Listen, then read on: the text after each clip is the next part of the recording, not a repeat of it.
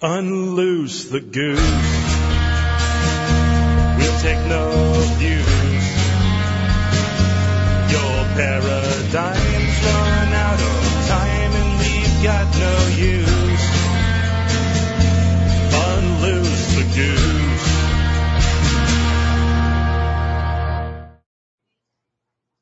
Hey guys, and welcome to Unloose the Goose. We've got a fun night ahead of us, and this may or may not be our last live stream before the Christmas break. There's a rumor that some geese are going to agitate for an episode next week, but I know Jack is out next week, and I'm out next week, and we're going to go take some time off with the Yule logs between now and the new year.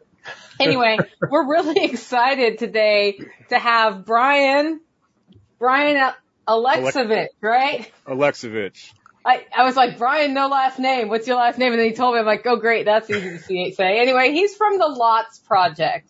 And I'm pretty excited about this project. I do want to set the foundation today. What we're talking about is one part happening and one part we're still figuring out how to do it. He's still figuring out how to do it. We're going to discuss it within the context of NFTs. And I'm sure we'll get off on NFT things. I mean, Jack had a great show today where the float NFTs were discussed. And it seems to be the buzzword of the year. What is an NFT, though? Let's start at the very base level. Before I do that, though, we've got Jack Spirko, Brian Alexovich, Nicole Sauce on today, and we are joined by Sal Mayweather. Sally, how you doing? Where'd it go? Good. There he is. Good. All right. I'm connect so I can hear you guys. Okay, I got you. You can hear us. We've got Sal, and Neethy's going to join us as well. Yeah. So welcome to the show. We're talking about NFTs with Brian from the Lots Project. Before we jump into that, what's everybody drinking and why? Jack, show us yours. I'm drinking this, and if you're on the audio, you don't even get to know what it is. That's just all I'm going to say. It's really good rum. And I'm drinking it because it was a long day that was long. Long day was long today. Sal, what do you got? Sally looks like he's got some red wine. Got some red wine here, some Pinot Noir. Getting fancy today, you guys. Red wine. All right. Neethy, what do you got? I'm boring with water. We're in major service for the holidays right now. I know how that feels. And Brian, what do you got? I got water. I'm on call for my day job, and we're getting some nasty weather tonight, and I could be called out to go fix a gas station at any point.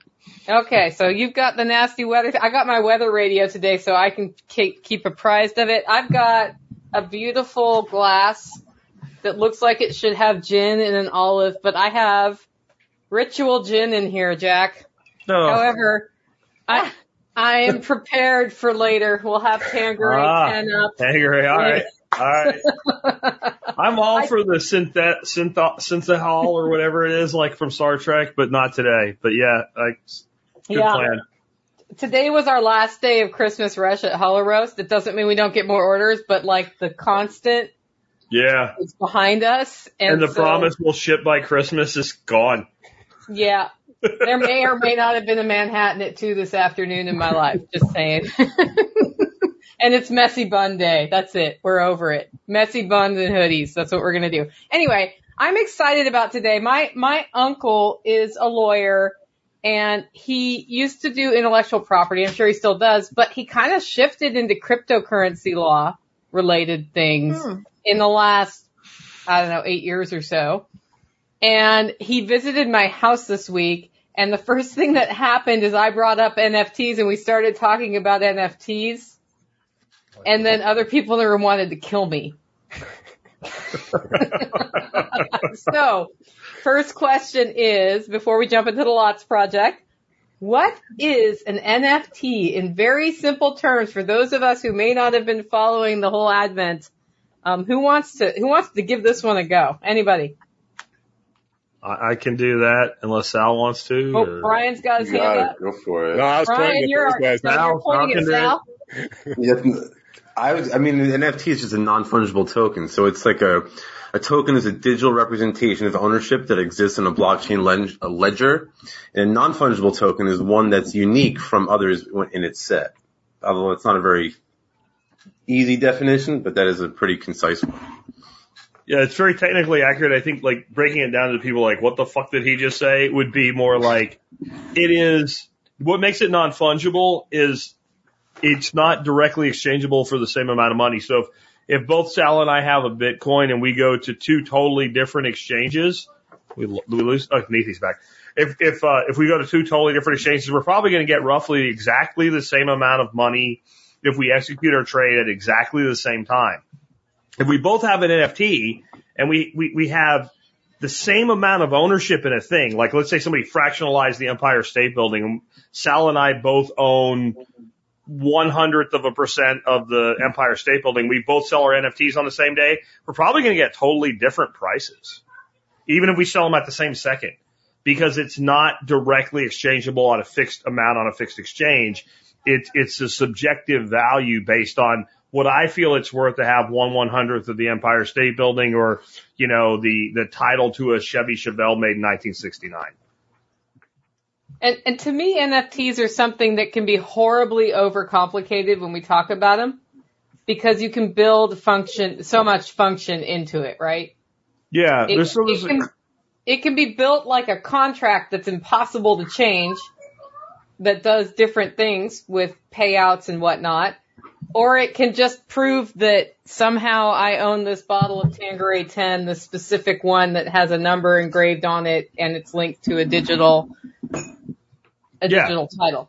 It could be a GIF of a monkey that's bored, right? It's the stupidest use of that technology I've ever seen in my life, or it can be really complex. They're all contracts, I guess, right, Sal? Like, it's a contract that I own this thing, or it's a contract that I own certain rights to this thing, depending on how you look at it, I guess. Yeah, for sure. I guess I never really thought about it like that, but yeah, absolutely. There's all different use cases about NFTs. That's what excites me so much about it, is that how many different ways there are that we can actually use it. But to overcoming the hurdle of understanding what it is like, it's just one of those things. Once you understand what like a Bitcoin or cryptocurrency is, it's not that much more difficult to grasp the concept of like tokenization. Yeah, I think you're dead on with it. Like, it's complicated till it's not, right? It seems complicated. Then once you accept that, oh, this thing can exist, it's like, oh, it's totally simple. Okay. And then it can be as complex as you want it to be, right? And it opens up like a whole like world of possibilities. Once you understand what's going on, it's like, it like really hits you. Yeah, and I think of Neathy's project with the food church and some of what she's launching now, and how that could overlap with NFTs or tokens within her membership. That could be pretty cool. Well, that's a really good way to understand NFTs, right? So let's say I'm a member in Neathy's food church right now, and I don't want to be a member anymore. So what happens right now, Neathy? I stop paying my fee, and then you say, Jack, go away, and that's the end of it, and it's dead. But if my membership was an NFT and Sal's like, I want to be a member in Neathy's food church, and she's like, I'm not selling anymore. That we're tapped out for right now. We closed down membership. Screw off, Sal. And I'm like, hey, Sal, guess what? I'm moving, and I'm not going to be close enough to use Neathy's food church anymore. Do you want to buy my NFT? And Sal's like, well, yeah. Well, what does it cost? And I'm like, well, it comes with an obligation of a monthly fee. And he's like, I'm okay with the monthly fee. And I'm like, okay, well, it's $1,000. And he's like, screw you. Why would I pay $1,000? I'm like, because you can't get in, right? You can't get in, right? Like, how bad do you want to get in? And he's like, you know what? I'll give you $500. And I'm like, no. And then we can negotiate from there. Now it becomes a negotiation, right? And that's what I mean. It's not fungible. It's not like, well, let's say Neathy sold her NFTs initially for $1,000 and I just want my money back. Well, maybe I can get 2,000 now. Maybe I can only get 500. It's all about, is there a buyer and what is Sal willing to pay? Yep. That's pretty cool. Okay. So then we have this Brian guy here with the Lots Project. So Brian came to our attention through the other Brian, who has been known to be on our show in a moose costume from time to time. Definitely has taken a hit off the bong on the air. That's our friend Brian Norton, and he came across this guy Brian and Corey, who's not on today, and they have this thing called the Lots Project. Like, so Brian, let's start kind of at the beginning. how did you come up with the idea for the Lots Project, and what is it? Well, for about, I think the last 7 years, we've been building a homestead in Minnesota, central Minnesota. Kind of ran the gamut of all different things, but realized that it's too damn cold here, and we wanted to find someplace a little easier on the climate to build a new homestead. We decided we were going to move to Idaho, quickly realizing that neither of us had ever been there. We did the research, but kind of wanted to visit there first. And, we just brainstorming between my wife and I decided that we're going to retrofit a travel trailer and travel to all our potential destinations, kind of spend some time there in different seasons of the year and talk to locals and figure out where we want to settle to be permanent for the rest of the time we're here, I guess. So we bought a trailer. I think this was started about 2.5 years ago. Bought a trailer. We've kind of totally retrofitted it to be off grid so we could stay on BLM land and, just boondock wherever we wanted to go. And, so in the meantime there, I had met Brian, through, I think, Jack's podcast or, somewhere, and joined his coffee club and, heard all about this Squatch Fest thing he was doing out there. And it was kind of lining up with, right before winter in Minnesota, and put 2 and 2 together and decided to travel out there and kind of launch traveling around. We were going to call this the Lots Project. Living outside the systems is originally what it stood for. We were going to, just kind of do our own thing and then set up off grid somewhere and build again. Unfortunately, we didn't get done. We had a bunch to do. We didn't get everything done, but we got the trailer done and made that trip out to Seattle. So that was, I think we took a 2-week trip out there. Went to Squatch Fest, met Brian. It was kind of what we needed. At the time we got away, we got to meet some people in real life, and interact with like-minded people. And it was really, really a good experience. And then we ended up coming back. And as we were driving back, I was contemplating what Brian was doing with his property out there, developing it in hip camps and kind of expanding it, throwing festivals and events. And then, he had a camp host there, and I'm kind of spinning on that, trying to figure out what was going on and how to work that into my plans, possibly purchase small parcels wherever I feel comfortable and develop them like Brian. And yeah, that was okay. And then I got back to Minnesota and Jack's conference, or Jack's fall workshop happened, and I was, tuning into all the live streams, and thanks for live streaming though. That was great. So Chris Prater had a presentation, and it felt like he was talking about us, kind of downsizing, selling everything off and going mobile. And then he talked about the festival he attended and how it's exploded. And now there's, I think he said 700,000 people boondocking at the festival, up from like 40,000. And, it kind of went in line with all the research we had done that, during peak camping season, finding free land is getting hard. It's like BLM spots and whatnot. And then Nicole did her presentation on Underground Network, and she started talking about travelers and traders and the whole deal. And it just kind of, I felt like the traveler in your presentation. So that started me thinking. I text Brian, and he was at the fall workshop, and he just started spinning. I mean, when we kind of get going, our brainstorming sessions are pretty good. And then Jack did his NFT episode, and it all came together. I sat down and kind of laid it out, and I figured that I want to kind of set up a hip camp and kind of mix it with freedom cells and a little bit of Craigslist and Angie's List and let all this community build itself.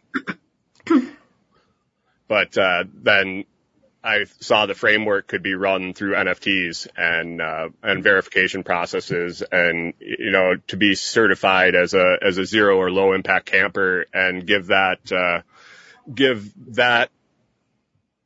comfort, a landowner being comfortable to be there since you're in the community, you've been vouched for, you've been verified, and that can all be recorded in the blockchain. And then it just kind of spiraled from there. Yeah, it seems that one of the things that happens when we talk about communal living or opening up our land to visitors or all of these things, the biggest what if that seems to come up is, what if I get a deadbeat on my property? And I hear stories about, people showing up on people's properties with all their crap and just making a huge mess. This seems to be a way to reduce that. Just like HipCamp has reviews for campers, right? This seems to be blocking that into the blockchain. What does that look like? And guys, again, this is us like, what could this be? So just to hop in with whatever comments you have.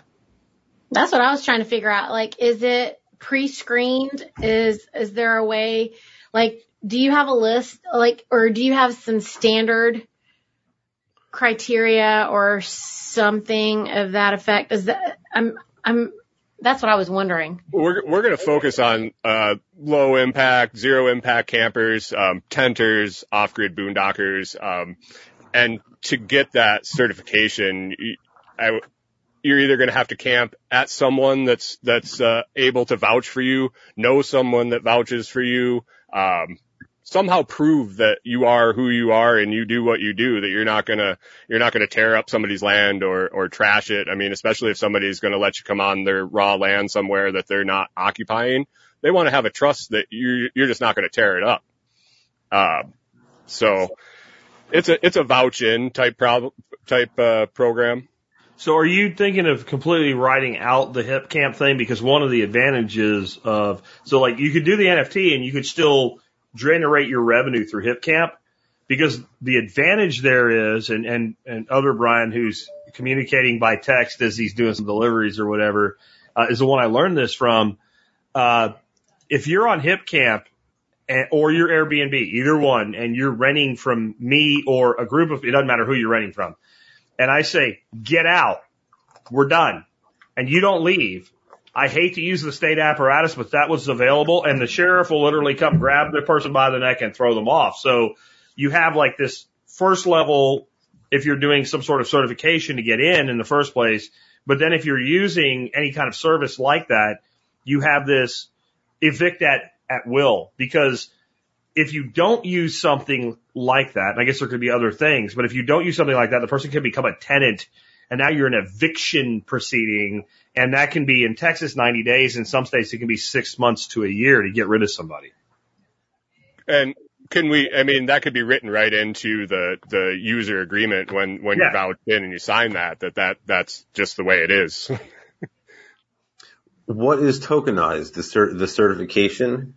Well, then we started expanding on it, and we were thinking, well, you have all these traveling people, they all have skills, and all these people that have the land need whatever done. If you could vouch up skills and acquire skills certifications as you're traveling, as you're doing work with people, as you're attending workshops.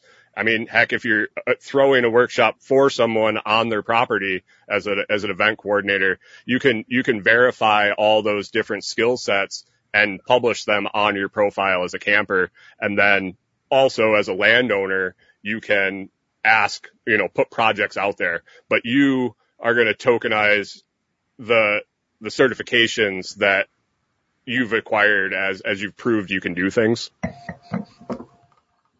Okay, so now the only thing is, what happens if Jack doesn't meet your standards, and he says to me, "Hey Sal, I really want to go on this trip. Can I throw you some Bitcoin or some Bitcoin Cash, and you can send me that token." So now he has a certification, even though he hasn't actually earned it yet. That's going to go on the list to figure out. Yeah, so like Question hadn't the been asked. NFT would transfer. This actually we talked about today with Kingsley, or not Kingsley, with not Alex Kingsley. from Flute. Yeah, not Kingsley. Yeah, that was part of why the long day was long.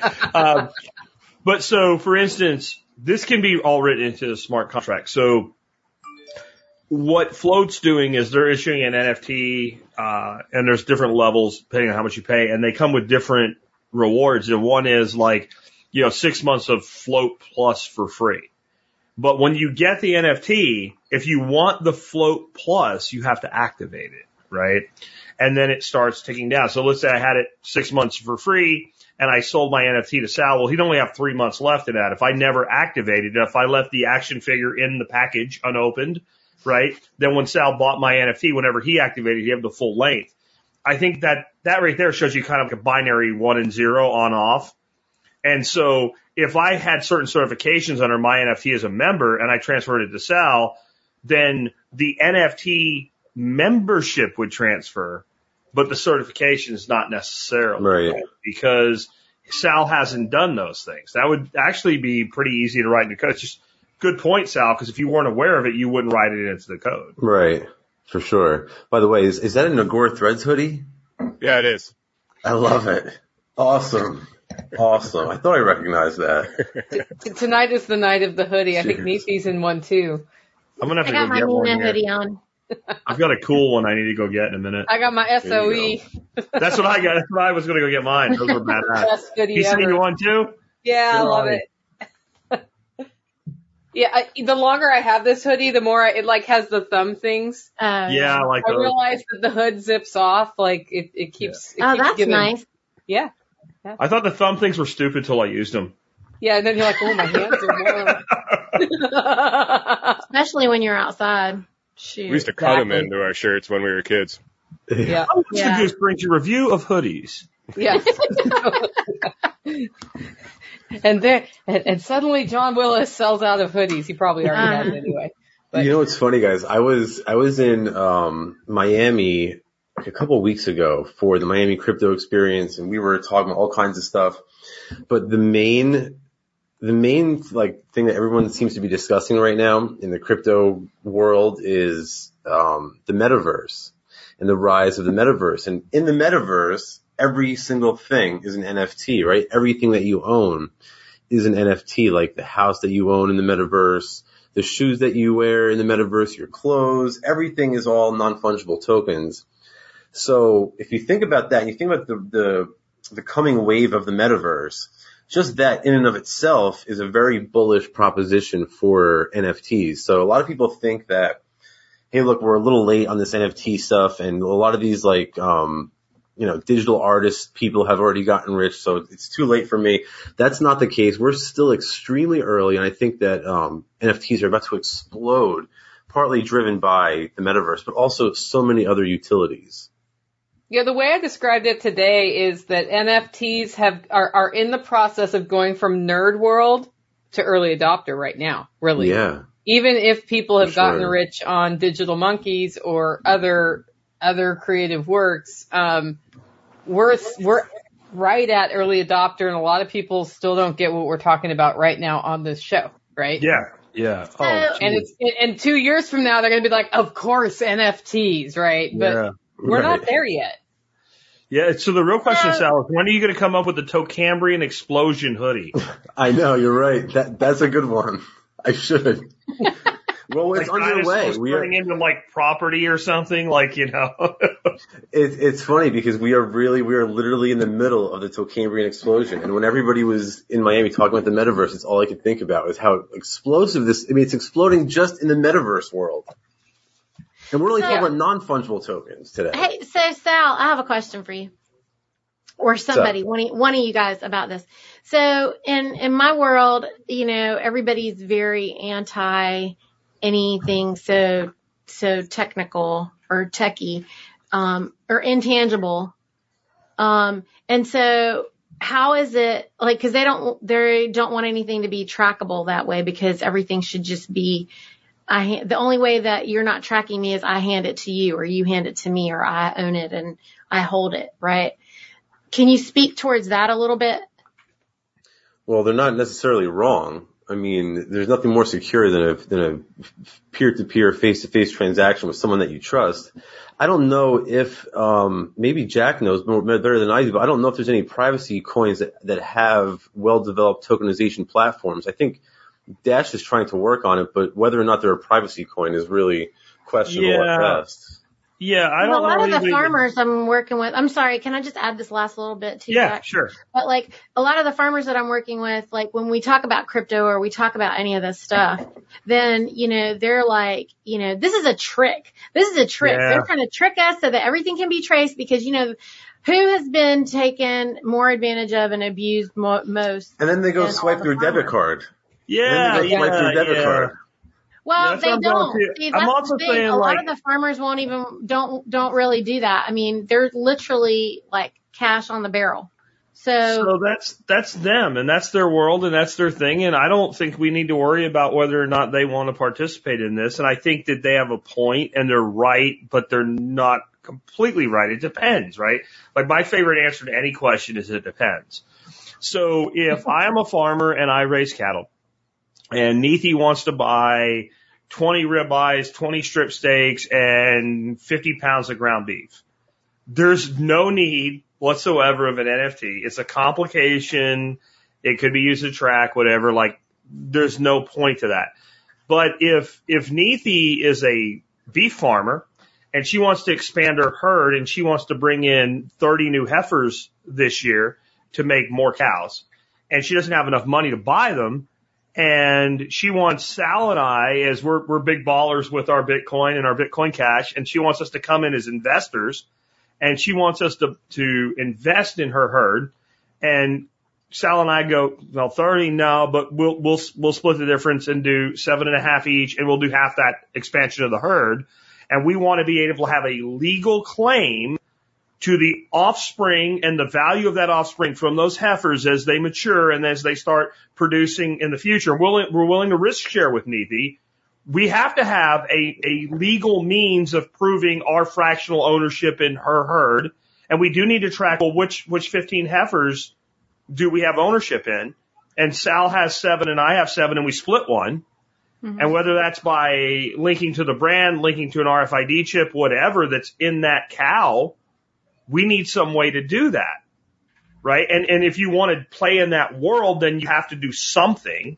And an NFT would be a way to make the life of Neethi in that arrangement much easier, because she would simply, every time that cow gives birth to a calf, and whatever the agreement was, maybe we get 2 generations of offspring. Maybe we get 3, maybe we get 4. Depends how much money Sal and I want to put in the till, right?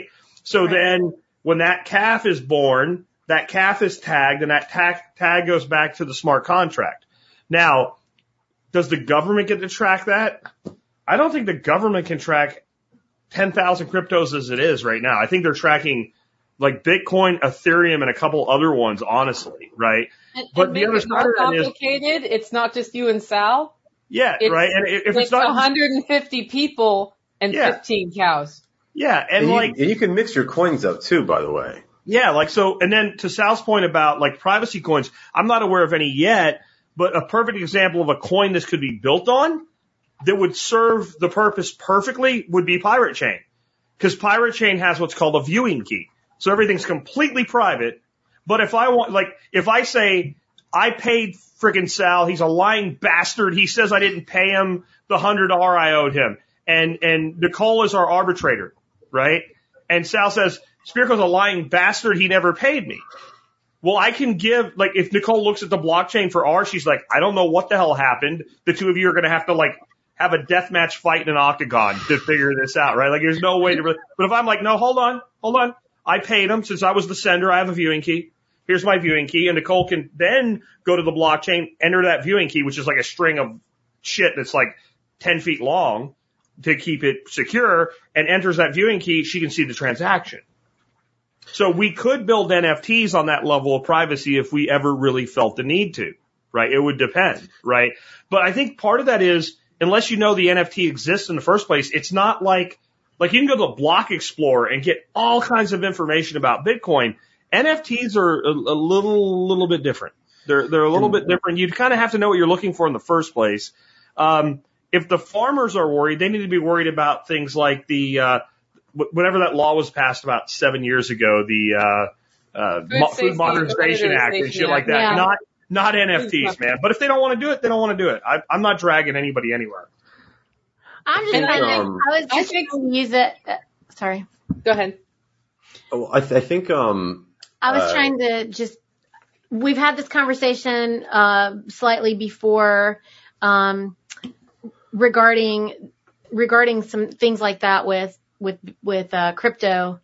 And I thought that it was, Sal, I think you were the one, actually. I thought you said it beautifully that, yeah, they can track us and trace things and whatever, but like we're using these things. We have to use them on both sides for the Freedom Cell people and also for the. Right. I think especially like with NFTs, because this is a real utility of NFTs for agorists. Like, this is not gray market agorism. This is black market agorism. So I don't recommend this to anybody. I would never suggest anybody does anything like this. This is only purely for hypothetical purposes. But in the old days, if you wanted to launder money, you had to do something like you had to buy a business or you had to do something like that. Nowadays with NFTs, it's a whole lot easier where you can just, take the money and you can go to your buddy who happens to, Jack has a new Pixel that I can buy for, $100,000, and then you could take that cash and you could take that cryptocurrency, and you can convert it into Pirate Chain, into Monero, into something that is private, and then all of a sudden the transaction vanishes and it's secure. Good luck tracing that if you work at the IRS. It's not going to happen. You're just going to send them out in circles, and just like that, the money's clean. And we have somebody in the chat saying there is a crypto called Darrow. Oh, yes. NFTs. I've never heard of that, but that's cool. And I guess the other thing to Neethy's point is so unless I'm wrong about the structure, if I join your food church and I'm getting a certain amount of beef or whatever every month, I pay you, right? I don't pay the farmer. Okay. You are paying the farmer. No. Huh? So all the subscriptions go directly to the farmer. Okay. I'm not, so what I've done, I can't wait to teach this counter economic aspect of what it is that I've done. So it's when you participate, then we're the thing that's so powerful about the food church is I'm not wholesaling. I am wholesaling some things. And some portions and some offerings, but I'm not in competition with the farmers who are providing all the fresh cuts. I'll just use this as an example. Maybe this will help clear it up, Jack. When you get a beef subscription or a pork subscription or a chicken subscription from me, then it's only the fresh cuts that you get. If we value add any of that stuff into sausage or bacon or hams or, and I know that's just, we have beef sticks and we have beef hot dogs and we have whatever. If it's value added in some way, shape or form or chicken salad or something else, then those things are sold a la carte, which, because they were value added, because somebody had to put their hands on it and manipulate it and do something to it. So it's never really in competition with the subscriptions. Does that make sense? No, it makes sense. It makes sense. What I was going to say is if you were aggregating, then their side doesn't mean anything anymore. Right? Yeah. And you could have NFTs. Well, for the things that I'm aggregating. Yeah. You could do it that way. If I look at it this way, the decision on what form of compensation an individual takes are purely the preference of that individual. So I have a guy down the road that I buy a half beef from every year. He does not want Bitcoin or Bitcoin Cash or Algo or anything like that. He wants Federal Reserve notes. So that's what he gets. Right? I'm not going to try to, I said, hey, do you take crypto? He said, what's crypto? I said, never mind. That was the entire conversation. Okay, never mind.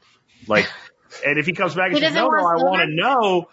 See, my thing is the best way to convert people to any ideal is to expose them to it. And then if they say anything other than yes, shut up, because then curiosity gets in and the cat's like, well, what is that? And then you get permission to present instead of shoving. So in a world full of farmers at the Rogue Food Conference, I was selling coffee at a booth And I had a sign that says, yes, I take crypto. And about 10 people said, what? And then took me down to Joel Salatin's store where the Wi-Fi actually worked and paid me with crypto. So Cool. there are farmers who won't, and there are farmers who will. Yeah. And over time, it'll all happen. Brian, what do you got? I'm one of those that will. Yeah. Well, yeah. I mean, we got a lot of young farmers who I'm working with who are into it. And then there's like the old timers that are just like, they're going to be tracking you. You know, you don't understand.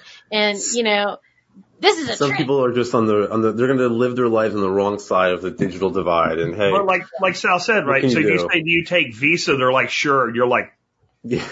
Yeah. or checks. Yes. Okay. So if you don't want to be tracked, you need to be taking cash or gold and silver or crypto, right? If you're taking a check, if you're taking a debit card, if you're taking a credit card, then that's all tracked already. But to that point, and I want to get back to what Brian's saying, you know, about lots, because we kind of went off on a side rail here, but like the average farmer, as soon as you're done.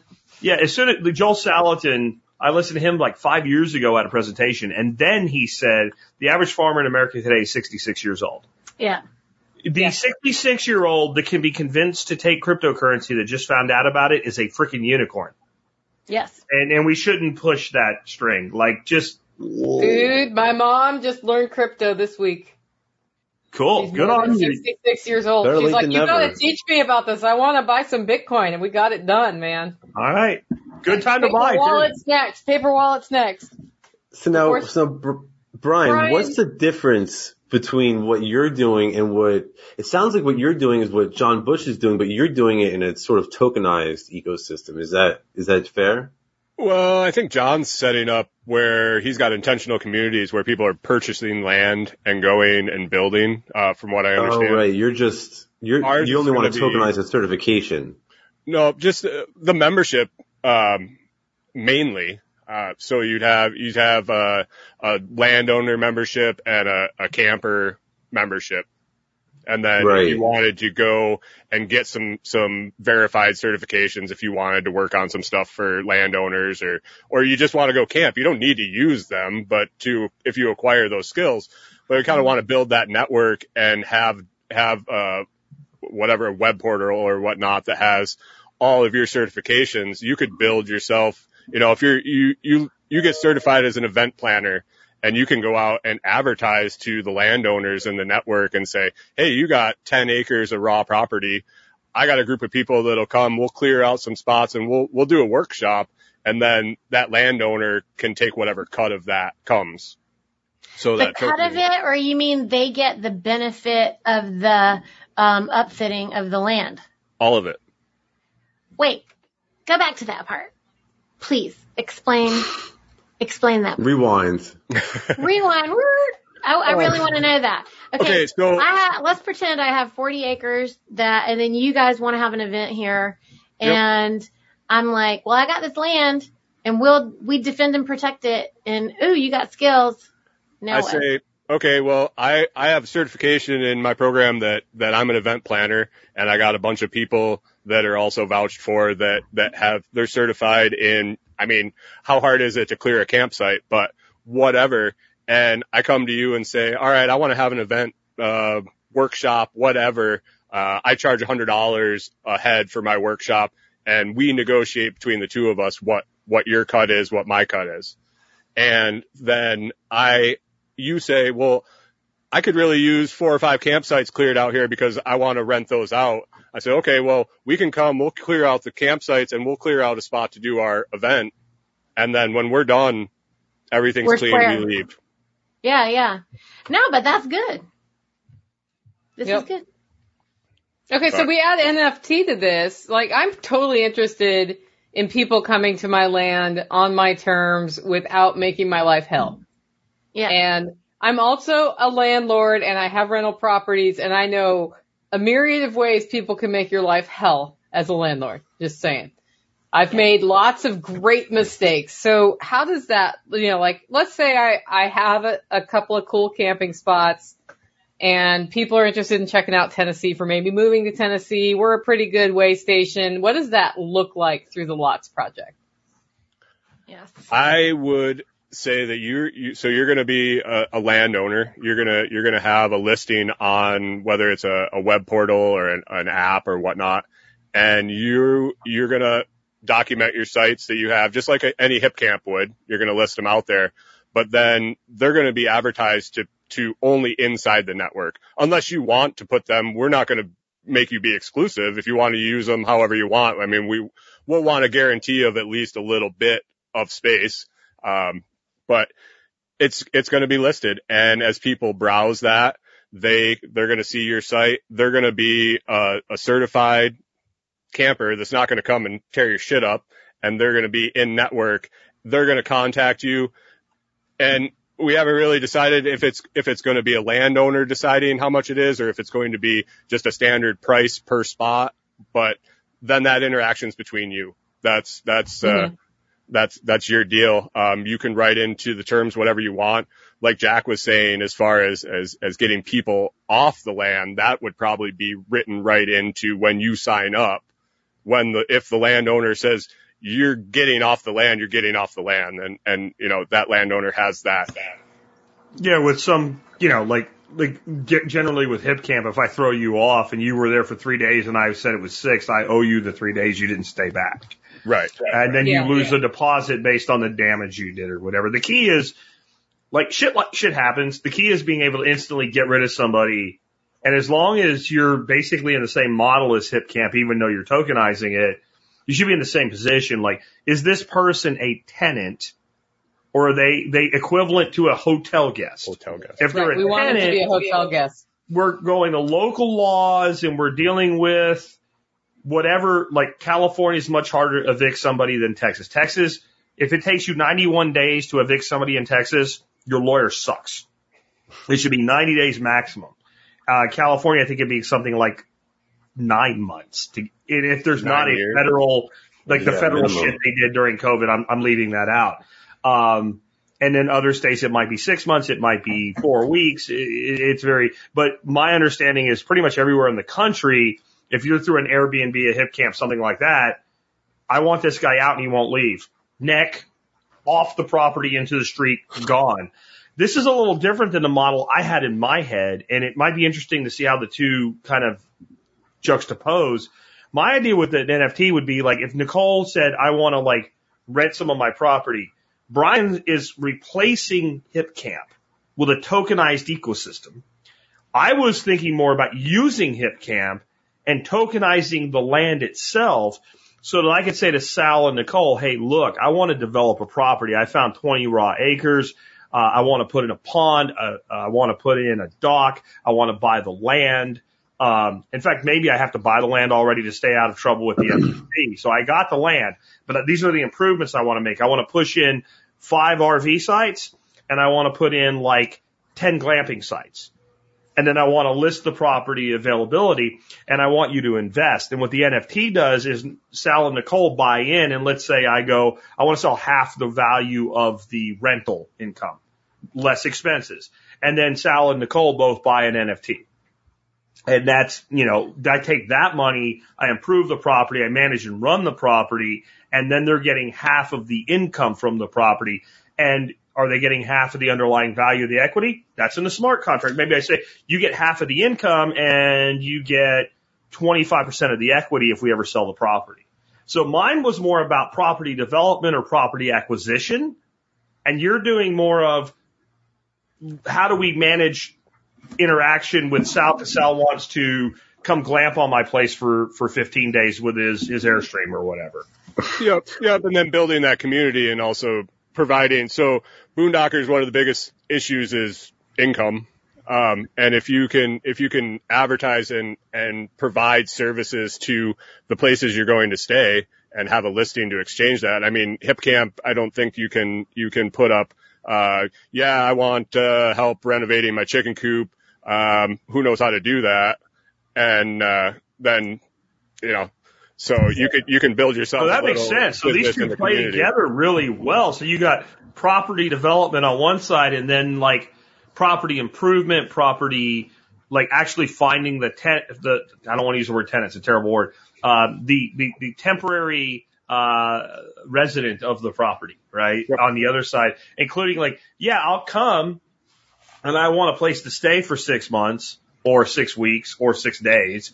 But yeah, I'll clear out 2 other sites while I'm there as part of my fee that I'm paying to be there. So maybe I was charging you, for a RV spot, $50 a day, but maybe I'm going to charge you 25 if you complete these things. But then you got to have some sort of smart contract that, like, so to me, like if I was a landowner and I was going to do that, I would basically want to say, okay, so 6 days is $300. So the guy deposits $300, right? Yep. But I get 150 because that's agreed upon, right? The 150 is an escrow, right? And so Sal comes and he says he's going to clear 3 campsites. And when he leaves, we have to come in. Did you clear 3 campsites or did you clear 1? Yep. And then that escrow is released either back to Sal or over to me based on whether he fulfilled his obligation. Yep. If that's a remote rural property, maybe it's as simple as taking pictures and documenting it or walking through on a live video. I mean, if it's at your homestead and it's out in your back 40, I mean, walk out there and look. Yeah. And then you say, yes, it is good, or no, it's not good. And, you know, with some binding arbitration, I mean, yes, it is, or no. Because my concern with smart contracts when you go into this world has always been, well, how do you know? There's certain things you can do technically. This thing either happened or didn't. It's a binary 1 and 0, and literally a computer can check it and say, Sal really did send Jack Spirko $50 worth of Bitcoin Cash. Like you can make that happen. Whether or not, Jack Spirko cleared a 100 by 100 patch on Sal's property, that's subjective. But if you have this community, you could literally have, okay, so Sal's like, I did it, and he takes pictures of what he did, and he uploads it, and Jack says, no, he didn't. That's some picture of some other shit. Here's my place. And you could literally have the community basically vote on it. Like, who do we believe? Yeah. And is it perfect? No, but nothing's perfect anyway. Like, and if I've done it for Sal and then I come and do it for Jack, and Jack's saying, no, it's not good. And Sal's like, well, he did a killer job on my place, so I got to believe him. And here's my pictures.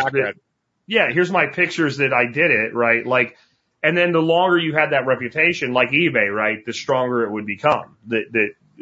Generally speaking, Sal Mayweather is trustworthy. Generally speaking, Jack Spirko's a friggin' scoundrel, and you shouldn't believe a word he says, right? He should be evicted from this shit altogether. You can trust Sal because he's drinking a nice Pinot.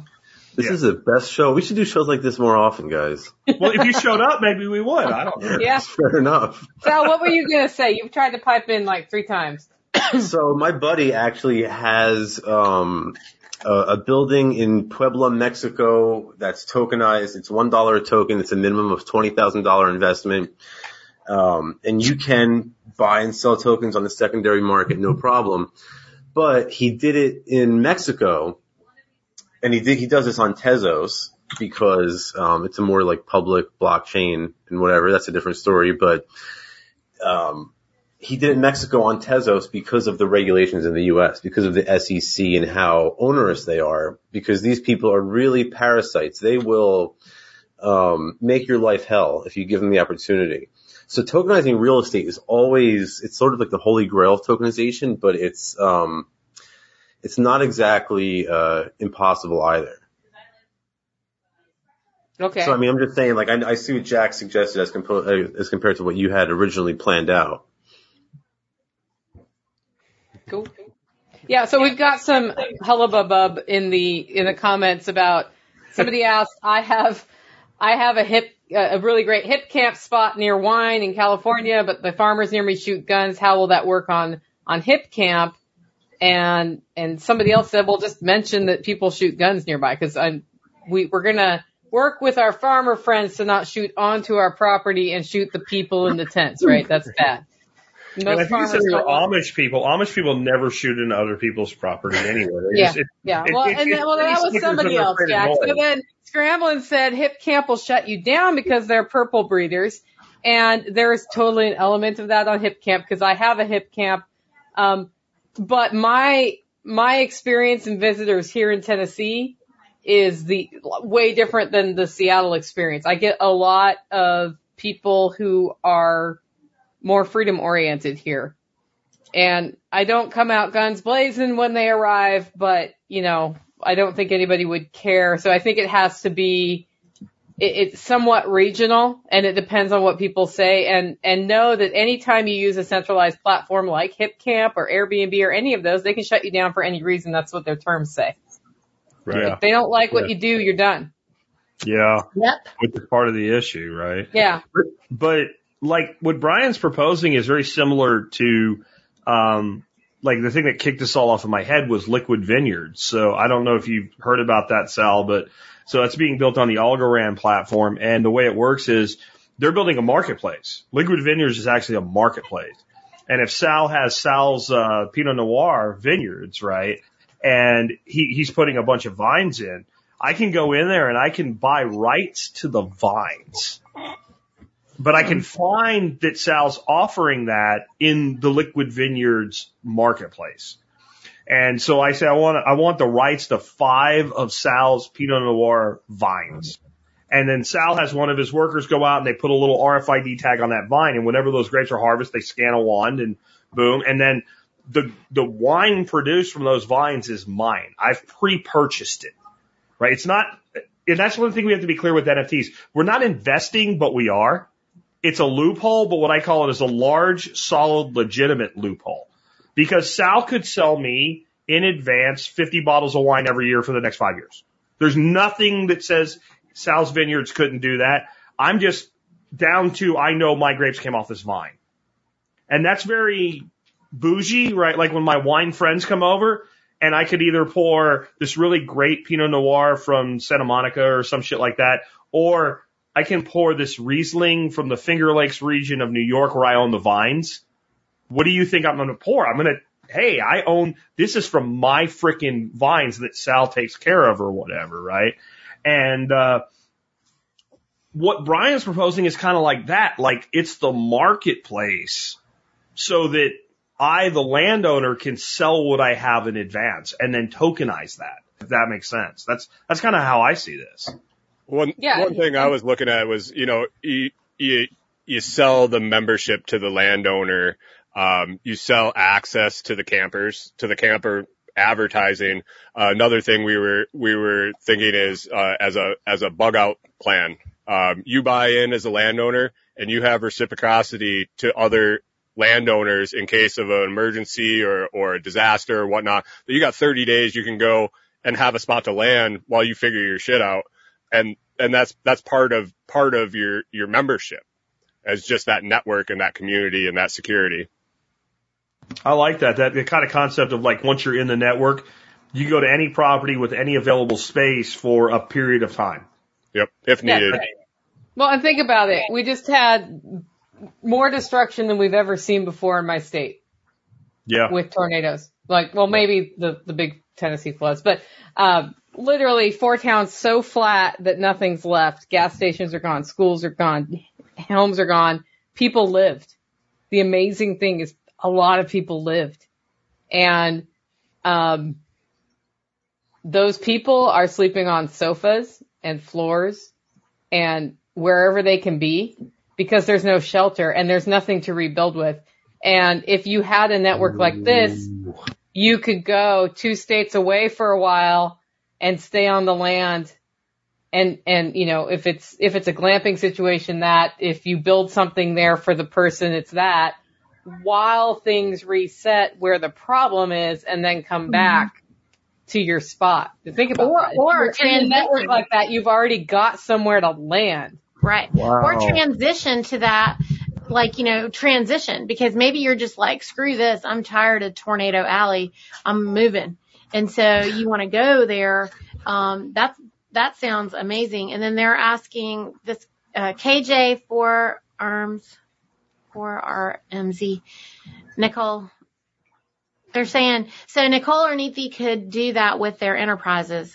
And that also is to the same point. Like, let's just say that the food church, works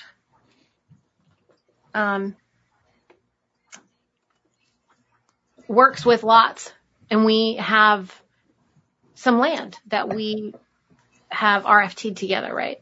Mm-hmm. Then boom, they can come here. They might be part of the food church and come here. And we're planting more churches as of next year. Yeah. And the other thing too is all your homesteaders and landowners, if you're producing something and that's listed. So maybe I'm coming to your area and I'm not staying on your property, but I see that you offer beef sticks and man, I could really go for a beef stick. So I can contact you through that database, through that web interface, where as HipCamp just doesn't do that type of thing. This would be like a total community resource, kind of connecting people that are nomadic, that really don't have a community other than online, with a community of people that are located across the country. But what I'm hearing here also is almost an insurance product, right? Yep. So let's say like all 5 of us all own a piece of land and we're all members of this thing. And we all have a certain number of camping spaces available. And then we all have reciprocity with each other that since I'm a member, since I've put up a legitimate stake in that my property is in here, and maybe it's even, I exclusively rent my spaces through this network. Mm-hmm. Maybe that's part of the agreement, right? Like, so that I can't circumvent you guys, right? Because we're now in this together. We now have an incentive to build together. So, a tornado hits my house, fucks my shit up, and I need a place to stay. And Sal's like, well, I have an empty space. Like, and that would even be like him offering it. It would just be in the network that space is available. Okay, I can have that space for some period of time. And so my consideration I've tendered to Sal, Nicole, Neethi, and Brian, because it could have been any one of you I chose, is that I've got skin in the game. Yep. And then I am I'm Bill, and I'm Bill the Boondocker, and I travel to different places. And I say, but I want that availability. I don't just want to rent from Sal or Jack or Nicole or Neethi or Brian. I want, if shit hits the fan for me, I want a place that I can go. And maybe you need to build some safeguard so that Bill can't just every year just randomly need 30 days, right? Right. Like, yeah. There's something that happened, right? That's verifiable. Like you actually got sick, so then you use your health insurance. Or there's a daily fee when you're there. Or there's a daily fee when you're there or something, right? Like you're guaranteed a spot. But Bill's consideration is when he buys his NFT, he's buying the insurance that if something goes wrong, he has 30 days at any location with an open spot. But then when he buys that NFT, it distributes to all the member property owners. And maybe there's some formula that says, well, Nicole gets less than Jack because Jack has 50 spaces and Nicole has 5.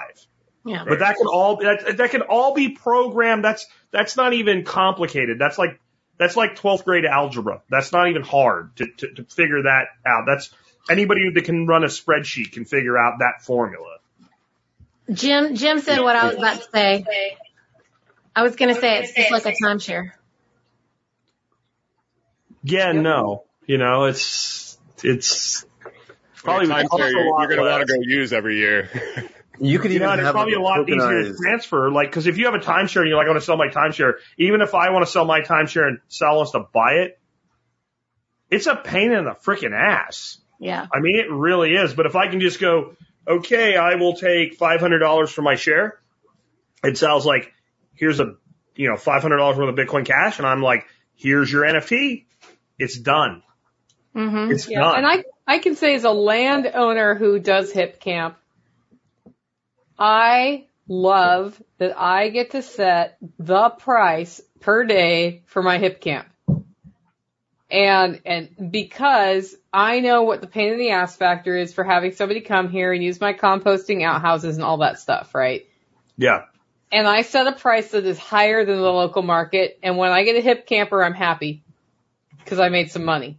And I'm not mad because I didn't make enough money. And that's the thing that I think it's important from a landowner standpoint that like what I would charge here is going to be different than what Jack would charge at his place probably.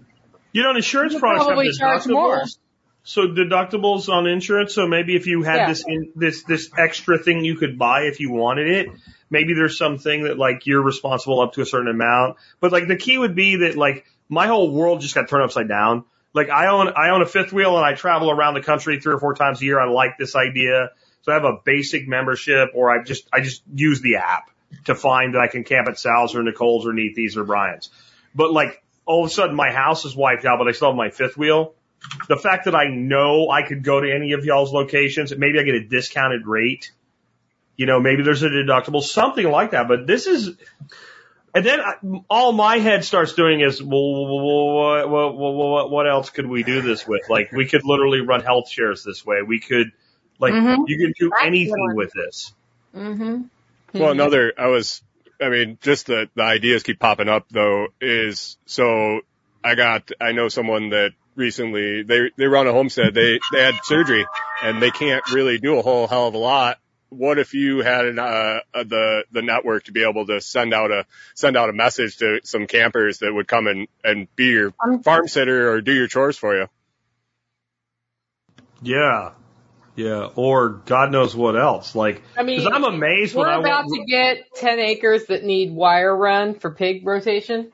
And if I had somebody out here who wanted to stay here and we could use their work to help with that, that would actually be awesome. The trick with the current markets that are available for that is that very often you get somebody who's never been on a farm before, doesn't know what hard work looks like, and it's more of a problem than a solution. Yeah, I mean, we don't need to be training everybody. I don't mind training people, but right. No, and that kind of exchange, though, I don't want to train you. I don't want to train you at all. Right. I want to be like, there's the wire, there's the stakes, get the fuck to it. And if you can't do that, then it's $50 a day instead of the $20 a day that you get as a discounted rate. Like, and that's where the vouch skill sets come in. Yeah. You know, I can say, hey, Jack, I want to come and run that fence. And you're like, well, I don't see anywhere in this that you've ever touched a fence. Or maybe I got a YouTube video, or I worked with somebody or went to a workshop where I installed an acre's worth of fence and it looks great and you're comfortable with that. So you hire me to do that. You're going to need a big chain. Have you thought about what chain you're going to use? You're going to get to pack a lot of information. Sal comes in with the practicality. All right. That's kind of the next step. I'll go ran. It's the other question too is like you don't want to have I don't know what the fees are in Algorand, but you don't want to have a $30 campsite that I have to pay $80 in ETH gas fees to get on, you know. No, I would like Algorand, Cosmos, and what's the other ADA? What the fuck is that? Cardano. Like in that realm, those ETH killer apps, like those ETH killer cryptos. I've been really impressed with Algo because you could submit. They have a shitload of money because they were smart about how they did this shit. And if you get a good enough proposal together, they'll give you a grant to develop. Their website's actually open in one of my browser tabs. Yeah, they're pretty badass. Sounds like a treasury system like Dash almost. Yeah, but it's better. It's way better. It's one of the few proof of stakes that I actually see value in because I'm pretty much a mining guy. Hey, Sal, when are you going to come up to my house and set up this 3D printer? I can't believe you haven't set that thing up yet. Oh my God. Mine's still in the box too, just so you know. What is wrong with you guys? These are you could have had this thing. It's hard to set up. I'm thinking I'm going to have somebody set it up during our watch party for Anarchapulco is what I'm thinking I'm going to do. I think mine's being set up over Christmas this year. I have to go find mine before we get set up. What do you care? You got your money. He wants us using it to print things. I want you printing FGC 9s, Jack, and telling your audience about how to do it. Yeah. Same thing with you, Nicole. I mean, you could come visit for Christmas and help me set this thing up. Have you guys seen the Burmese rebels? Not to get off topic, but the Burmese rebels in Myanmar are using 3D printed guns to fight back against their dictator. What? No, but I love that. I know. We just started shipping to Myanmar in March. Now we opened up shipping to Australia, and we're looking at other conflict zones like that. So if you live in one of those shithole countries where you need a gun, you can, of course, we don't recommend you 3D print guns, but we'll sell you a 3D printer. When you can 3D print primers, we've really got something. Yeah. Okay, well. Primers are the thing. Like, primers and powder are the weak link. Okay, Michael asks, can this be used kind of like personally selling my own futures? I'll put that up so you can read it. A future? Yeah, I guess in a way. I guess it could be, right? Like, I will do labor at some point in the future for you if you have this token. And Jack holds the token, and I got to show up and go mow his lawn or something. I mean, I sold coffee futures last year, and what I did was set up a gift card plugin on my site and give everybody a number for their futures so they didn't have to get all of their coffee at once and have it go stale. That's awesome. You could do it NFT style. My thing with NFTs is, when does it make sense to NFT that? Somebody asked me if I could NFT a shipment of coffee. Yeah, I've been thinking about pre-selling coffee because we're going to probably go up another couple dollars a pound in the next year or so. And I could free-buy a bunch and just store it here. Does that need to be an NFT, though, or do we just free-buy it? No. What you would use an NFT for in that situation is this. Let's say you said, Jack, you drink a lot of coffee. And I'm like, yeah, I do. And you're like, okay, so what I want to do, I want to sell you $1,000 worth of coffee. Yeah. In advance, locking this price in. Now, one of the things that would incentivize me to do it, if I was like, well, what if I drink $500 worth of coffee and my cardiologist is like, listen, dickhead, you got to stop drinking coffee. And I was like, okay, sure. And I could say, hey, Sal, I still have $500 worth of coffee available from Nicole. And Sal said, well, I like coffee. Like, I like money, right? From Idiocracy. I like coffee. And I said, well, do you want to buy my coffee? And he said, yeah. And I'm like, okay, well, it's $500. He'd be like, screw up, bitch. I can buy $500 worth of coffee from Nicole myself. Well, I'll give you $400 for it. And I was like, okay, so that's like a, 20% discount. Yeah, sure, I'll do that. The fact that I know that going in that contract, that I could transfer the contract, that makes me more likely to do it. Now, the other side of it is, when people do gift cards and pre-buys and stuff like that as entrepreneurs, they factor a ratio in of this, like 5%, 15%, 20%, whatever, will never, ever show up. Right? That's part of why you do it. So if you're really confident in, I expect all of this to actually be executed, then I would be more likely to put it in NFT because I incentivize the buyer and I'm okay with the buyer executing the contract. And NFTs can have time limits too, right? Like any variable can be locked in. Like I mentioned Liquid Vineyards earlier. Like I can buy the vines on Neathy's vineyard for 3 years, 10 years, 15 years, or 30 years, or any variable in between. And the contract doesn't go beyond that. Like that marketplace said, the longest we're willing to stick our neck out with you guys is 30 years. But Jack, if you locked in a price of coffee and we had pre-ordered the green beans and you're selling it to Sal a year later. Yep. And beans have gone up $2 a pound. Yep.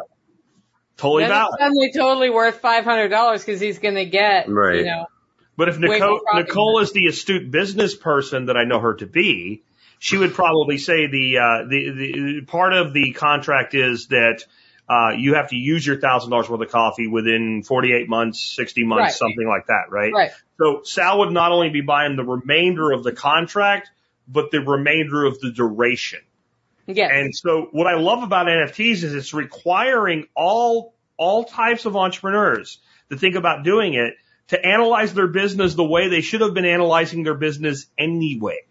Right? Like to start going to like Shark Tank mode with your own business, to think differently, because I'm not going to sign an open-ended contract that I'll deliver coffee for $18 a pound for 50 years. That's insane. I have no idea what's going to happen there. And if you start selling it in crypto and I denominate it in crypto, that's even more scary because the crypto value appreciates, right? So you got to start really locking in all the edges of the contract if you're going to do something like this. And then you have to ask the question you're asking, Nicole, does this benefit me? Am I better off by doing this than not by doing this? I don't know. Like if I NFT my memberships, my lifetime membership, I NFT that, and Sal sells his lifetime membership in Neathy, it doesn't really hurt me. But if I have a physical deliverable on the other end, I got to think a lot more about that. Yep. But like in terms of agorism, it's really more about like, how to use them disruptively rather than just like, oh, we're going to like, tokenize some sort of standard good or service or something like that. So like, I really think one of the most disruptive ways to use tokenization, and it's not really, I don't know if it's NFTs or not, but you could like sort of like tokenize a business in order to get around like the SEC and FINRA rather than having to list shares of, your business on, Dow Jones or the S&P or something. Now you can just sell shares or sell tokens on a decentralized exchange in a decentralized manner that they can't be traced or tracked or anything like that. That's how we're going to get rid of the parasites at FINRA and the SEC. So it's like we really have to focus on the disruptive aspect of it as well. I love that. That's more the realm of a DAO though than an NFT. But if you take a DAO and an NFT and you bring that shit together, right? I know. And now we're like starting to really jack some shit up hard, right? Like, yeah. One of the things we're actually working on, and working with some other agoristas, is we're actually working on creating a DAO. It's really early stages. We're working on creating a DAO though that's basically going to be like a sort of a slush fund for agorists. So that if you get caught doing some victimless crime and Jack Spirko's held up in Fort Worth County Jail for, slinging chickens on the side or something like that without a license, we can all of a sudden we can post bail for him. We can get him out of there. Bail insurance. I think that could be a really useful tool. I know. It's like a sort of insurance company. This is a way, the goal is to sort of lower the risk, lower the barriers to entry and the risk needed for counter-economic activity. But it's one way we can use tokens. There's so many, but think about the conversation that we've had tonight and think about all the different things that we've come up with, right, that we've just sort of dreamt up. All of these things are going to come to fruition one day and more, right? Once entrepreneurs can apply the creative mindset to these problems and they can use this technology, it's going to blossom into something that we've never ever, we can't even begin to imagine yet. And that's why I think it's so important for agorists to invest in coins that have strong tokenization platforms, because those coins that have strong tokenization platforms are likely to achieve higher levels of adoption first, or at least earlier than other coins. I think that, like, on that point, like, something really important for people to understand is with what Sal's talking about, the existing blockchain provides the security for the tokenization, whether it's a token that is its own currency or it's an NFT. So, like, if you're building on Bitcoin Cash or Algo or Dash or whatever, so instead of having to develop the security mechanism to make sure there's no counterfeiting or whatever, basically the fees that miners or stakers charge is what pays for the security of your own unique project. And that's really freaking cool. So if I was building something on Algo or Cosmos, basically the stakers on Algo or Cosmos are providing the security for my blockchain, for my NFTs, or for my internal currency, versus trying to roll out something and make it work on your own. And then, like what Sal was saying about like the ideas. So what I came up with right in the middle of my presentation crypto here at the workshop was, and it was like not even the presentation, it just like came out like, well, what if we had, like, in social media, we had a group. And this group was a group about legal issues and how to screw the state over, right? And then I had like 10 lawyers that owned the group. Or let's say 5 lawyers. Let's say all 5 of us were lawyers and we specialized in contract law. And we said, okay, you can be a group member for free, but you can pay $50 and the 5 of us will spend X amount of minutes debating your issue and how best to handle it. And you benefit from that and all the observers benefit from that. But that's all like, we have NFT ownership of the group and the fee is fractionalized and distributed. See, and now if, you're like, talking about like if ways Sal around was a piker and didn't show the fuck up to debate, instantly, since he did not contribute to the debate, he was out and we split it 4 ways instead of 5 ways for that debate, for that person. And how badass it would be. So then I love it. The VP of crypto and the COO of Float on today, and I'm like, here's an idea I have, and they're like, yeah, we're fucking building that. I love it. And I'm like, holy shit. Like, so now we can monetize social media a totally different way. Yeah. And if Sal's like, I'm tired of you 4 other motherfuckers, you don't do enough shit, I want out of here, and he goes out and sells his membership off to Brian Norton, then he just rotates out and somebody rotates in. And then if we all decide we want to quit, somebody can come in and buy us out, and then the group lives on. Yeah. Like sort of like a way around like all occupational licensing. Yeah. Right, your examples was with lawyers, and like look at that. Basically, just gets rid of the bar association, but you can apply that to any other service provider. Maybe the four of you guys are lawyers, but I'm pretty freaking conniving when it comes to status jujitsu. So maybe I'm a member of the panel too, and my whole thing is I'm not a lawyer. Right? I'm a business person, already dealt with all this shit, already fired a bunch of fucking lawyers, and like. I'm going to tell you, Sal's full of shit this time, and Nicole's right. I know because I had an instance where I had to make this decision, and I took legal advice from 2 different counsels, and I made that decision, and it worked out. Or it didn't. I listened to Sal, and I got my ass burned. And if I had it to do over again, I would have listened to Nicole. Or who knows what. Like, and that's completely like, I don't have to be a lawyer to be in this panel. I just have to have enough confidence of my fellow lawyers or fellow members, and then we have to go into the market, the Agorist market, and actually convince Bill, who's trying to figure out what the hell to do, that we're worth paying. But we can do the same work that one lawyer would charge him $1,000 for $50. And at the same time, are we not all becoming better at what we do? Like, if I'm debating Sal and we're both patent attorneys and we're debating about a patent issue, I guess I scared him away. But no, he's going to fill his drink, I'm sure. Yeah, are we not becoming better patent attorneys by engaging in debate with each other when Brian has a real fucking issue that he's really worried about and he doesn't know how to handle it, and his lawyer told him some stupid shit, and we're giving him, like, between the two of us, we're coming to consensus on this is what you need to go back and tell your actual attorney that's handling your actual case. Or it could be how to handle an issue on a farm, or how, like, it could be a million things. And then the way we monetize this and we keep it ongoing, we turn it into basically we're corporatizing in the best way possible a social media group. Well, and I could say the best value I've gotten from lawyers isn't that they find the solution for me. It's that I say, will this work?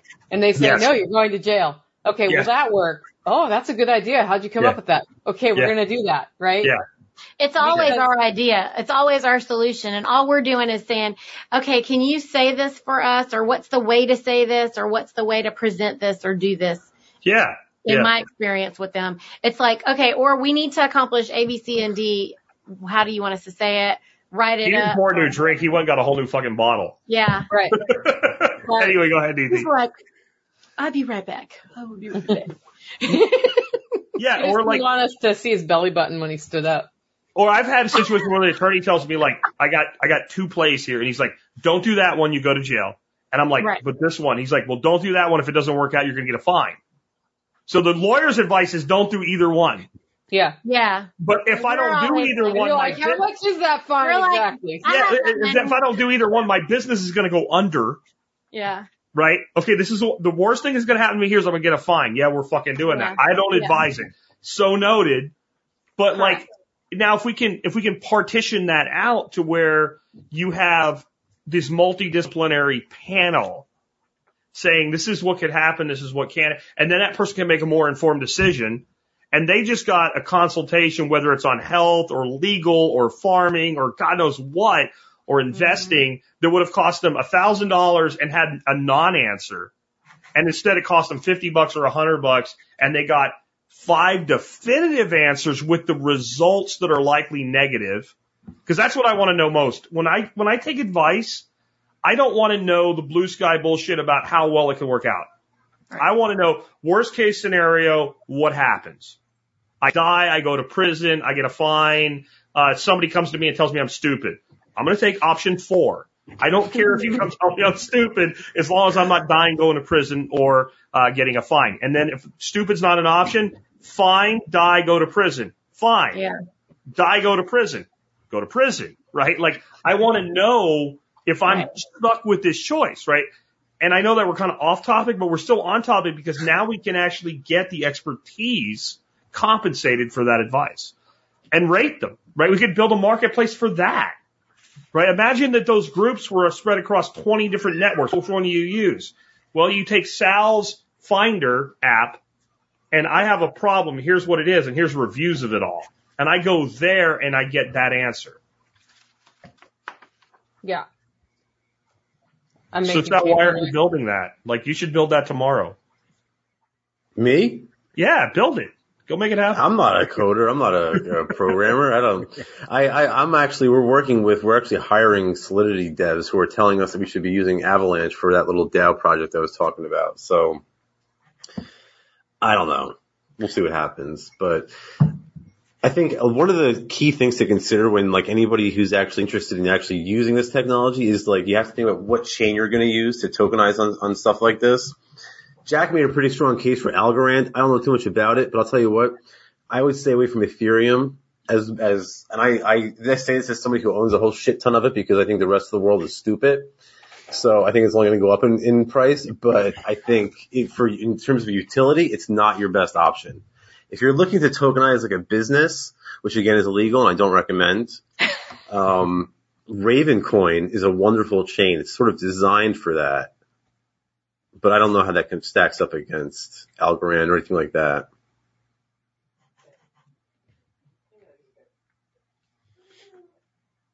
I don't know anything about Ravencoin. My big thing with Algo is that it works, it's fast, it's cheap, and they'll give you money to do something if you make a good case. I like the fact that they'll actually invest in you. Yep. They're good enough. Yeah, and those watching the chats from the Survival Podcast, most of the time that's me talking. So Jack said this is Jack when he commented. Yeah. I'm the one here typing. Anyway, okay, so let's get back to the Lots project, right? So, Brian, you've spent some time thinking through what the NFT would look like. Tell us, like, what does the NFT look like? What are the benefits of buying in? And what questions do you have about how to make that work? Well, it's not finalized by any means. It's brainstorm. We got it. Draft. So we're looking at possibly like a founder's landowner and a founder's just supporter or camper, NFT that, it'll get you all the benefits of eventually a landowner. You know, you're going to get listed in whatever database we have, whatever that's an app or a website. You're also, you get access to the certified people, the skill set people. But as a founder, hopefully we could roll something into there where, using all the memberships as NFTs, we could pay a royalty back to those initial founders on every one of those memberships sold in perpetuity haven't really figured out how to transfer that. If somebody say sells their land, if they can still own that founders type of thing and collect those royalties. But then moving on, it would just, once that's over, it would be a landowner and all the access that they gain. And then as a camper, you get access to the listings of the properties and the ability to market yourself as you achieve skill sets. I think that would be like mineral rights. You know, like sometimes when you buy a property, you get the mineral rights. Sometimes you don't. I guess if there's like requirements to be a host, then those requirements have to be met for the NFT to stay valid. Yep. You know, I mean, I think it's like, we have to start looking at kind of like, it's going to sound weird when I first say this, but Boy Scouts. So you join the Boy Scouts as a little kid, and then you get a badge, and you get another badge, you get another badge, you get another badge. Now let's imagine we tokenized with an NFT membership in the Boy Scouts, and it didn't end when you were 18 or 19 and became an Eagle Scout and went on and did your life. Let's say it went on in perpetuity. Well, all your badges would not transfer, but your membership would. Like, and if you start thinking about that way, then it might be a very complex smart contract to code, but once you understood that, you would know what you were trying to code. Right. Are you a coder, Brian? Or are you looking to hire somebody? Okay. It's everybody with the good ideas is totally not a coder. Like I know. Like in all my years of entrepreneurship, like everybody that could come up with the concept wasn't a coder, and every coder, you had to beat them in the head to get the concept in. And the one guy who could do both, he's already worth $1 billion. Yep. He's already gone. He's already I already coded that shit. I sold it. You know, like the guy that, I can't think of his name. I had him on the show. The guy that did limos.com. Yeah. Like he was like, He tried to get somebody to do limos.com. He gave up. He got like a bunch of Sam's books, teach yourself books, locked himself in his bedroom for like 6 fucking months and coded the site himself, sold the site for like millions of dollars, let the people that buy it drive it down to like half its value, bought it back, built it back up and sold it again. Right? Because that's, if you can do both, you have superpowers. Like you're like Rogue and X-Men, like you take everybody's powers away. Like there's so few people that can do that. Yep. Brian's going to be looking for coders when he does his NFT, in other words. Yeah, I think step one would be to like work out, hammer out the details, come up with like a white paper, and then, start shopping around. I guess you got to pick what chain, and then, I think Nicole has the white paper already written up, it looks like. It's not quite written, but he's got his first draft out. Oh, very cool. Okay, so you already have the details worked out. So then all you really need at that point. I was going to say work it out. You and I both didn't read it. I wanted to. I had time set aside to read it today, and then things changed. Yeah. I mean, so I know this, and I've been asking questions based on, I know Brian has put thought into the Lots project. It's clear he's passionate about it. He starts with the goal of the Lots project is to build a federation of landowners and a pool of zero or low impact campers, using and improving properties and providing affordable options for people looking to boondock as federal and state lands become saturated with growing popularity of the lifestyle. That's pretty clear. What he's looking to do.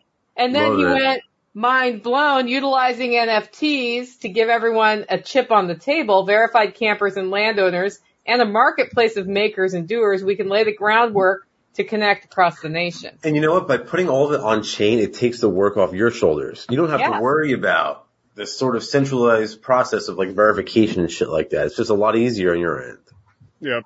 And I mean, what we were thinking, you start with whatever landowners you have, and then they're able to vouch for certified campers. So you got a local hub, and you kind of build it like a hub and spoke model. As property owners get in contact with us and we verify their properties, document them, get them on the site, then maybe we train them to see what a verified camper looks like. And then that person that wants to buy that membership comes to their property, camps for X amount of time. They say, yeah, they're good. Yeah, they know what they're doing. They got their shit together, whether a tenor or a self-contained like us. And then that's their entry point. Or it's a word of mouth, or it's, maybe I'm at a festival or whatnot, and I'm recruiting people and talking to them and verifying who they are and whatnot. Yeah, I know that it's a little awkward in the Freedom Cells right now when somebody wants somewhere to stay on the way through and we haven't met them. Then we're always looking around for, well, can you vouch for this person? Because do I want them on my sofa or whatever? It seems like a way to help with that. I do like that the campers come with their house on their back. Yeah. I like that personally because I don't really love people on my couch. That's me. I don't want to be on anybody's couch. I want to be on my couch. Mm-hmm. Right. But just bring it with me. I like how you're adding that layer of doers in too, because getting things done by people you can trust to actually get the things done would be a whole new world for a homesteader, I think. Well, like you're taking Nextdoor and you're expanding it nationally, right? So like we have occasionally needed a handyman and lost one, and so we go on Nextdoor and we're like, hey, we need somebody to do this. Somebody will pop up and say they can do it. And then we'll get like 5 people saying, do not let this sumbitch on your property. Let me tell you what he did here.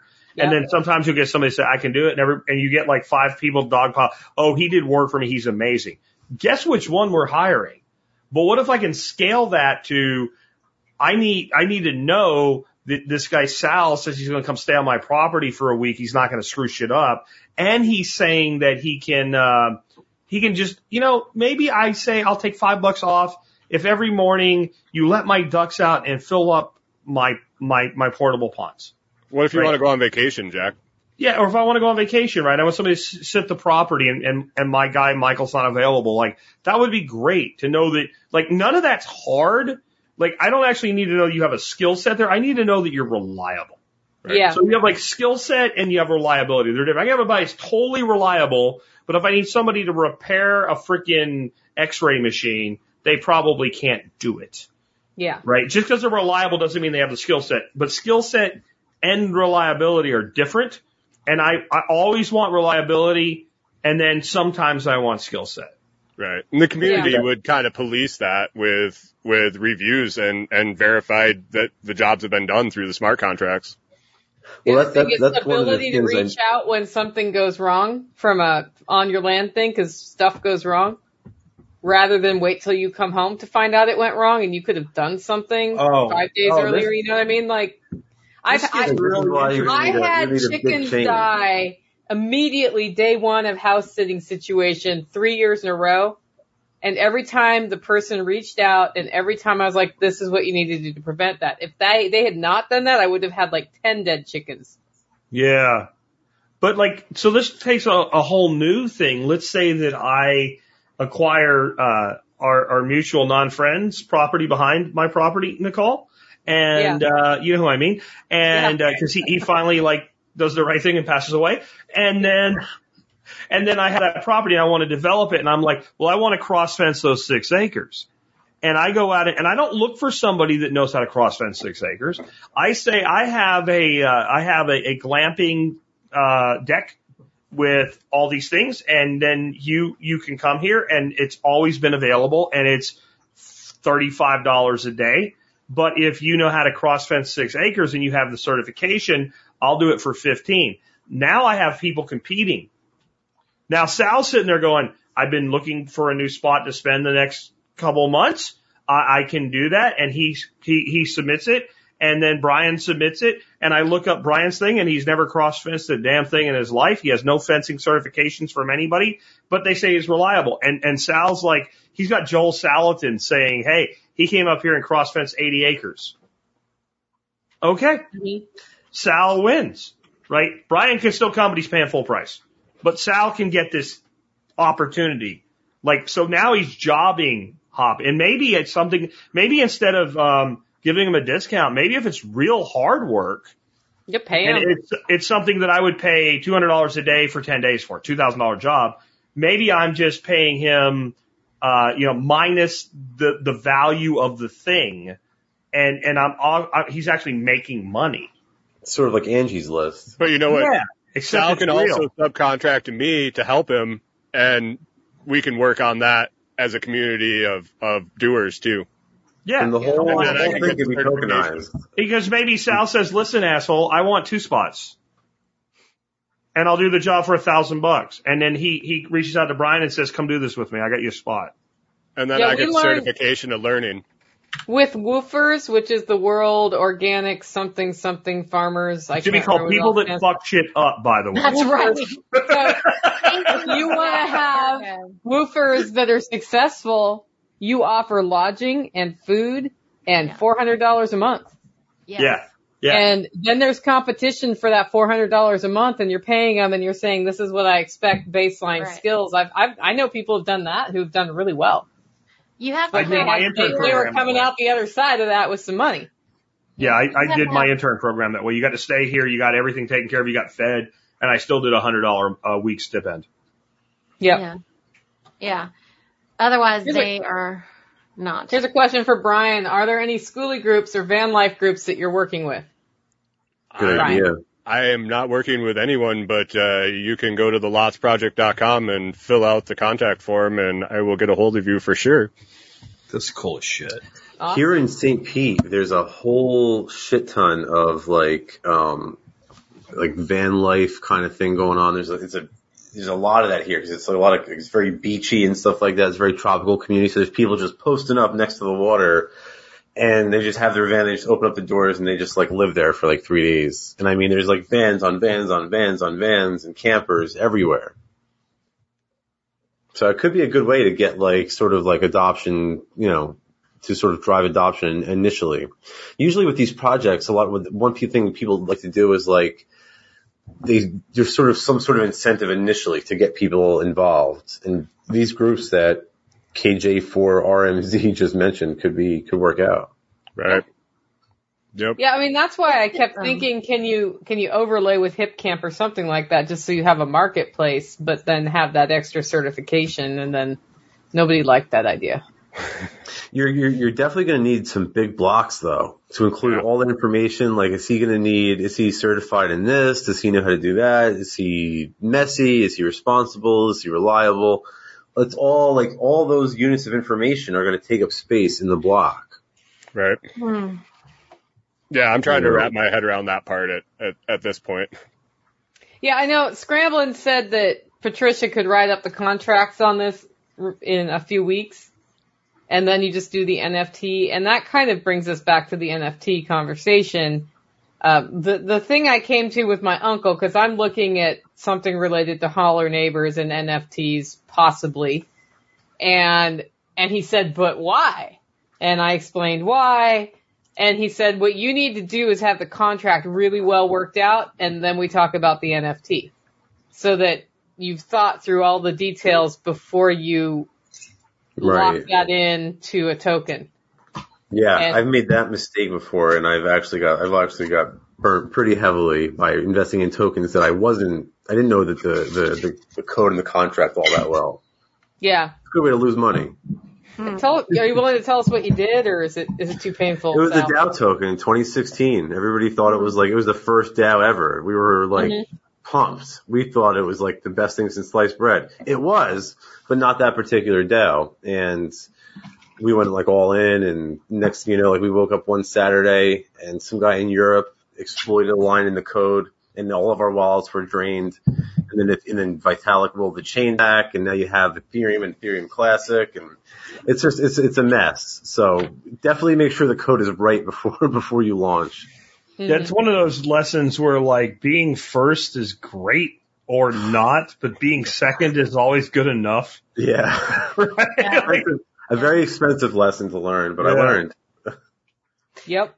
It sounds like a great new way to live too. I mean, for these folks that are trying to look for alternatives and different ways of, exiting, you don't have to build an exit. You could just, be a part of this program, especially if you are experienced and you are vouched and all these other things. And then now you just kind of go around to all these places. I mean, that's fun. Right? Yeah, our initial reason we were leaving was to go find someplace else to set up and use all the skills we learned here to build something new. And we just gave ourselves a minimum of a year, but, we were going to just go until we were ready to stop. Right. Well, then you do that when you find your tribe, right? This is especially the way things are so crazy right now. Sorry, Jack. No, it's fine. This is a key to the reason why would you tokenize this, right? So let's say that I am a traveler, and I continuously travel, and I have a certain amount of goodwill. So the largest item on most mega brands' balance sheet is not real estate or cash holdings or what have you. It's goodwill, right? So let's say I've been doing this my whole life, and most people I know that live this kind of transient lifestyle that really enjoy it, they do reach a point where they're done, where they finally say, I want to plant. I want to settle down. I want to be done. And I've done this, and I've worked with Sal over and over throughout the years. Let's say Sal is 30 years younger than I am. He's a young guy, and I want to now transfer my NFT to Sal as part of my retirement program. And maybe I can't transfer all my certifications or whatever, but I can transfer some of my goodwill. I've worked with him. I've trained him. He's apprenticed under me. Right. And now I can sell that off to Sal like a taxi driver selling their taxi medallion in New York City. Except instead of being in an antiquated system that was replaced by Uber, it is Uber. Right. Right. Because what I hear here is the Uber of HipCamp and Airbnb. That's what I hear coming from Brian. If you look at what is the largest taxi company in the world, it's between Lyft and Uber, right? Yeah. What is the largest hotel company in the world? It's Airbnb. Mm-hmm. Right? These platforms have completely supplanted Marriott. Right? Yes. If you think about it that way, it's insane. If you said, I'm going to start this website And my website isn't going to like capitalize on Marriott and Hilton. It's going to supplant them. I'm going to overtake them with a website. And they say, well, how many hotel properties are you going to own? You go 0. If you would have said that in 2012, somebody would say, you're freaking high. Yeah, like, crazy. What did other Brian sell you, right? Like you were high, like out of your mind. But then if you can tokenize even a portion of the goodwill, now you're taking this disruptive platform to a whole new level. Mm-hmm. Like a ridiculous level if you really think about it, right? Like imagine being able to fractionalize the goodwill of McDonald's. I know we all hate McDonald's here because their food's crap, but it's like a multi-billion-dollar asset on the balance sheet because if you put the golden arches up, people will stop. Maybe they shouldn't, but they will. Now, if you can fractionalize that down to where I can capitalize on some of my brand and transfer that capital at the end of my working life into my retirement, holy shit. Almost like licensing. Y'all really get that? Like what that really means? Yeah. It's sort of like it's unending. It's infinite. That's why I call the Tocambrian explosion, because there's so many different ways it's going to be used, and it's just not even. We haven't even begun to experience it. That's the concept of 2021, pal. When you said that, that was like, boom. That is 2021, the Tocambrian explosion. Yeah, I hit the nail on the head with that one. That was a good call. I thought it was going to be earlier, to be honest with you. I've been saying it since about 2019, so it's about time I was right. What are you thinking, Brian? He's got a lot of fucking work to do. I know. Yeah, pretty much. Pretty much. You know what? I want to give you a compliment though, like that intro part that Nicole read. I've read a lot of VC proposals. I don't know if you ever wrote a VC proposal, but you could. No. Right? I mean, that's the kind of shit I want to see when I look at a VC proposal. Like, can you clearly articulate your value proposition in a paragraph or less? And if you can't, you know what? I don't care what you wrote in your second paragraph. I'm not going to fucking read it. Right? Like, I got to open that up and I got to go, okay, maybe not, but the value proposition I understand. And that was dead on, spot on, man. That was badass. Thanks. Just kind of flows out when you start thinking about it. Yeah. If it makes sense, I guess. It's the next logical thing, right? When it makes sense, then it's the next logical thing. Otherwise, it's irrelevant. It's definitely on the money what Jack said about like Airbnb and Uber and stuff like that, because like if you think about what those industries are doing, they're sort of just taking existing assets and they're turning them into income generating properties, and that's exactly what you're doing. So it really is a pretty on the money analogy. And I think if you think about it, if anybody has some piece of existing property that they can turn into an income generating property, why not? Why wouldn't they do it? So you probably won't have an issue with adoption. Yeah. Well, to speak to what Jack said about people landing, I mean, we looked into Jake Robinson's land, presentation he did. And what if you direct mailer those people, the people that don't want to sell, but they want to hold on to them, but now they can have a vouched for person coming and paying their taxes, even just having a few rentals a year or doing improvements to that property to sell it for more in the future. I like it. Yeah, it's definitely like, there's definitely a lot of prompts. There's a lot of work to be done though. Yeah. Yeah, for sure. For sure. Well, I think, guys, we've run almost 2 hours here. We probably need to wrap up. It's an hour 42. Oh my God. And Nice. It's great conversation. I don't know if Nicole dropped off due to technical issues or what. I didn't get anything from her in a private chat, but if y'all are okay with it, unless anybody has anything else to say, I think we should go into wrap up mode and let everybody talk about where they can learn more about what you're contributing and what you're doing. Yeah. Sure. Brian, you start because everybody's asking where they can find your project. You can go to thelotsproject.com. Right now it's not very fancy. It's an email list and a contact form. Kind of trying to get everything out there. At the Lots Project on Float, Lots Project, you can search on MeWe. And, just one other thing, just need to mention, I'm putting something together with a bunch of other people. It's kind of similar to this format, but a bunch of homesteaders and preppers and whatnot, and we're just going to discuss everyday issues with everybody, topic a week, and just kind of spitball how to fix it. So that's going to be Fireside Freedom. You can find it at t.me/firesidefreedom. Check that out. I'm Sal Mayweather, Salvi Goris. You can find me on all your different social media accounts. The book is Anti-Politics. Check it out. It's on Amazon. You can, if you prefer to pay with crypto, you can DM me and pick it up. And yeah. I'm Nikki the pharmacist down here in Raleigh, North Carolina at the Food Church. And you can find me at farm2forkmeatriot.org.